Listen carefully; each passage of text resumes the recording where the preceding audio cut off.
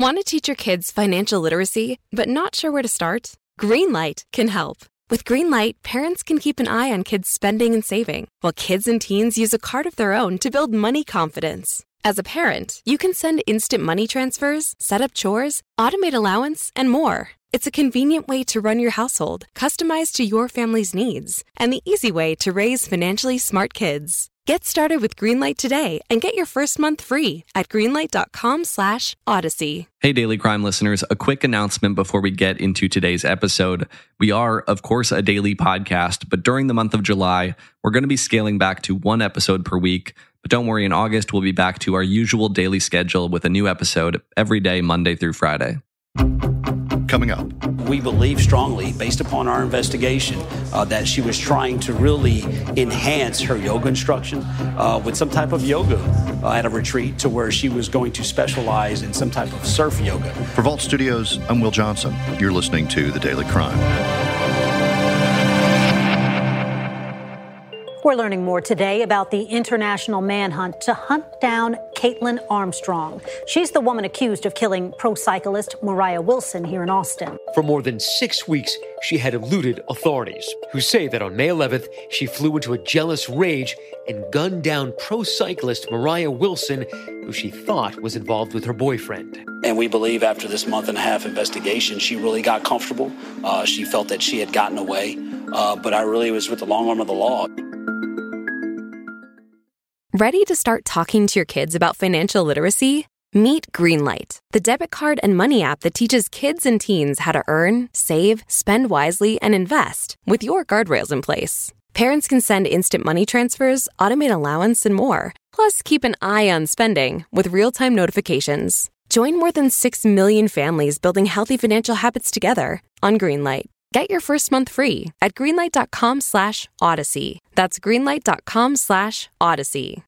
I'm joined by reporter Natalie Haddad at KVUE in Austin, Texas. Natalie, thanks for being with us once again to talk about this case. Thank you for having me. Happy to be here. Natalie, we talked, I think it was about a month ago, about this case, and you mentioned that it was the dictionary definition of a love triangle gone wrong, and now we have a suspect who has been found and arrested, and so much information to discuss. So let's back up and tell us a little bit about the days and weeks leading up to Kaitlin Armstrong's capture. Oh, goodness. So I believe the last time we talked, it was, around the time, it was after, it was when the case had really gone cold. We knew that Kaitlin had fled, essentially. She flew from Austin to Houston to New York City, LaGuardia Airport. A couple of days later, she's seen on surveillance footage at a New Jersey airport at Newark. And then there was no record of how she left the airport, whether that was by flight or other transportation otherwise. Well, let's go back to that day. There's still not a warrant for her arrest until the day she is seen at the New Jersey airport, and authorities realize, oh, she's running. So a warrant is issued for her arrest, but again, there's no record of how she leaves that airport. So that's where the Department of Homeland Security comes in. The U.S. Marshal's Office tells me they asked for their assistance to try and track down any sort of way she may have left the airport, maybe using a fictitious name, a fake passport, a fraudulent passport. Well, the Department of Homeland Security discovers that she used a fraudulent passport, a passport belonging to someone closely associated with her, to fly from New Jersey to Costa Rica. Now, that was on May 18th.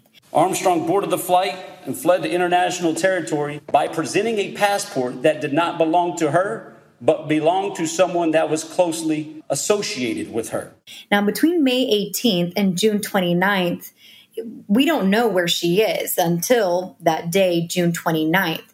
Costa Rican authorities find Kaitlin in Santa Teresa, Costa Rica. Now, Santa Teresa is a remote area popular among yoga enthusiasts. And there they discover Kaitlin is learning how to teach yoga, and she's registered for classes under a different alias. And they also discover she wasn't using just one different alias, but 3 different ones. And I can get to that in a second. When Costa Rican authorities find her, they also discover that she'd completely altered her appearance. She cut her hair to shoulder length. She dyed it brown. And when authorities found her, she also had bandages on her nose. I will say she had a bandage on her nose with a little bit of discoloration under her eyes. You know, her statement was that it came from a surfboard incident, and I think it's just, we'll leave it at that. So, despite going by a different name and changing her appearance, even then, when Costa Rican authorities find her, she doesn't deny that she is, in fact, Kaitlin Armstrong. And there she is arrested. The U.S. Marshals tell me that Costa Rican authorities were able to take her into custody because when they discovered she was using a fraudulent passport, well, that's violating Costa Rican immigration laws. So that's how they're able to take her. They confirm her identity and they hold her there for a couple of days. On July 3rd, Kaitlin is extradited to the Harris County Jail in Houston.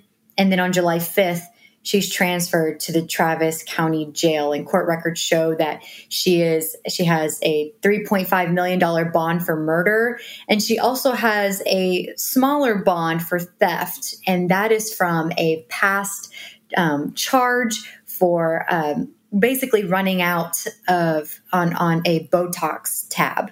So want to make it clear that the additional charge that she has for theft is not a recent charge. It's for Botox, yes, but that Botox was not recent. So that's not one of the things she did to alter her appearance while she was on the run. And that's kind of where we are today. The U.S. Marshals did provide an update last week, and they could not confirm that Kaitlin received cosmetic work on her nose.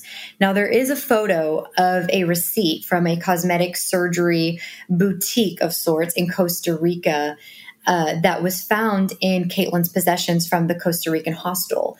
But the reason the U.S. Marshals say they cannot confirm that but that is her receipt is because there's a fake name on it. It's not Kaitlin's name. There's also photos of two different passports going around. Those passports also allegedly found in her belongings at the hostel where she was found in Costa Rica. One appears to be hers, and one appears to be someone who looks like her. News outlets have reported that other passport belongs to her sister. U.S. Marshals could not confirm that it belonged to her sister, but that it was just someone closely associated with her. And all of that, the passports and the cosmetic surgery receipt, they're now in evidence. The last thing that U.S. Marshals confirmed was that she went by 3 different aliases while in Costa Rica, including the alias of Ari Martin. It was discovered Armstrong used different names, aliases, under the alias of Beth Martin, Liz, and Ari Martin. Armstrong used these names at yoga studios and other lodging since her arrival in Costa Rica on May 18th. Now, in the days before the U.S. Marshals had their press conference to confirm, or not confirm rather, the details of the cosmetic surgery, the passports, and her aliases, I was in touch with a woman in California who was able to confirm to me that she was at the hostel in Santa Teresa, Costa Rica, at the same time as Kaitlin Armstrong. She told me that Kaitlin introduced herself as Ari. They also they were friends. They exchanged numbers, which leads us to believe that Kaitlin did in fact have some sort of phone or source of communication on her. And in a text message thread that this person forwarded to me, Kaitlin, or Ari as she was going by, and this person were making plans to hang out during their time in Costa Rica. And while they were trying to find a good day to get together, Kaitlin tells this person that she's going to have a self-care day at the hair salon in Santa Teresa, Costa Rica, which would lead us to believe that was the day she got her hair cut and her hair dyed. So just real interesting stuff. Kaitlin is just, how she was able to stay on the run this long is fascinating. In a sick way, she made this case kind of thrilling because, as U.S. Marshals described during their press conference last week, Kaitlin was always 10 to 15 days ahead of them. And all it took was, really getting the U.S. Department of Homeland Security involved to track down what passport she used, what country she went to, them connecting the dots to Kaitlin's love for yoga, to being in Santa Teresa, Costa Rican authorities getting her on a violation of immigration laws for entering the country with a fraudulent passport. Just eventually they were able to close that 10 to 15 day gap between Kaitlin and the U.S. Marshals and other law enforcement agencies involved in her capture. And now she sits in the Travis County Jail, and according to court records, she's not required to show up, but we will have a court appearance on July 20th, and we'll see if she's there. I saw one news report with one of the Costa Rican investigators, and it was interesting. He was just commenting that, certainly her love for yoga, and she might have had other reasons for going there, but he commented that, there's a lot of tourists in Costa Rica. Maybe that's why she came here, but it's not that big of a place either. So they were able to track her down relatively easily. Yes, there were many people at that hostel that I've been in contact with. They were not willing to be associated to this terrible crime by being interviewed or having their identity revealed, which I think we can totally respect. But they were all introduced, by Kaitlin as Ari. And whenever Costa Rican authorities came to Santa Teresa to find her, they were like, well, who's Kaitlin? And when they realized it was Ari, it all made sense. One of the things that this source that was in Costa Rica at the same time as Kaitlin told me was that it was a very small, tight-knit community. Kaitlin was trying her best to live just a very normal life. She was going to the bars there, just trying to learn how to teach yoga. She also mentioned that there was something intuitively that she felt was off about Kaitlin, or who she knew as Ari. And she said when she was arrested, something about that feeling just really made sense. You mentioned a little bit about her arrest and that she didn't confirm that she was Kaitlin Armstrong right away. Any more information about her demeanor when she was arrested? The U.S. Marshal's office told me that, when she was arrested by Costa Rican authorities, she didn't even try to go by any of the aliases she had been going by for the last 43 days. And that when she was arrested, she appeared very worn out. It almost leads you to think that she was just tired of running, just kind of gave in. And because I find it one of the more interesting things about, her being on the run is that for all of the effort she was putting in to not being caught, to just say, yeah, it's me, take me away, is fascinating. But yes, the other things that were mentioned was that her just appearance, she seemed done. She was ready to be over with this. Natalie, has anything further emerged about Colin Strickland in the course of the investigation that we have heard about?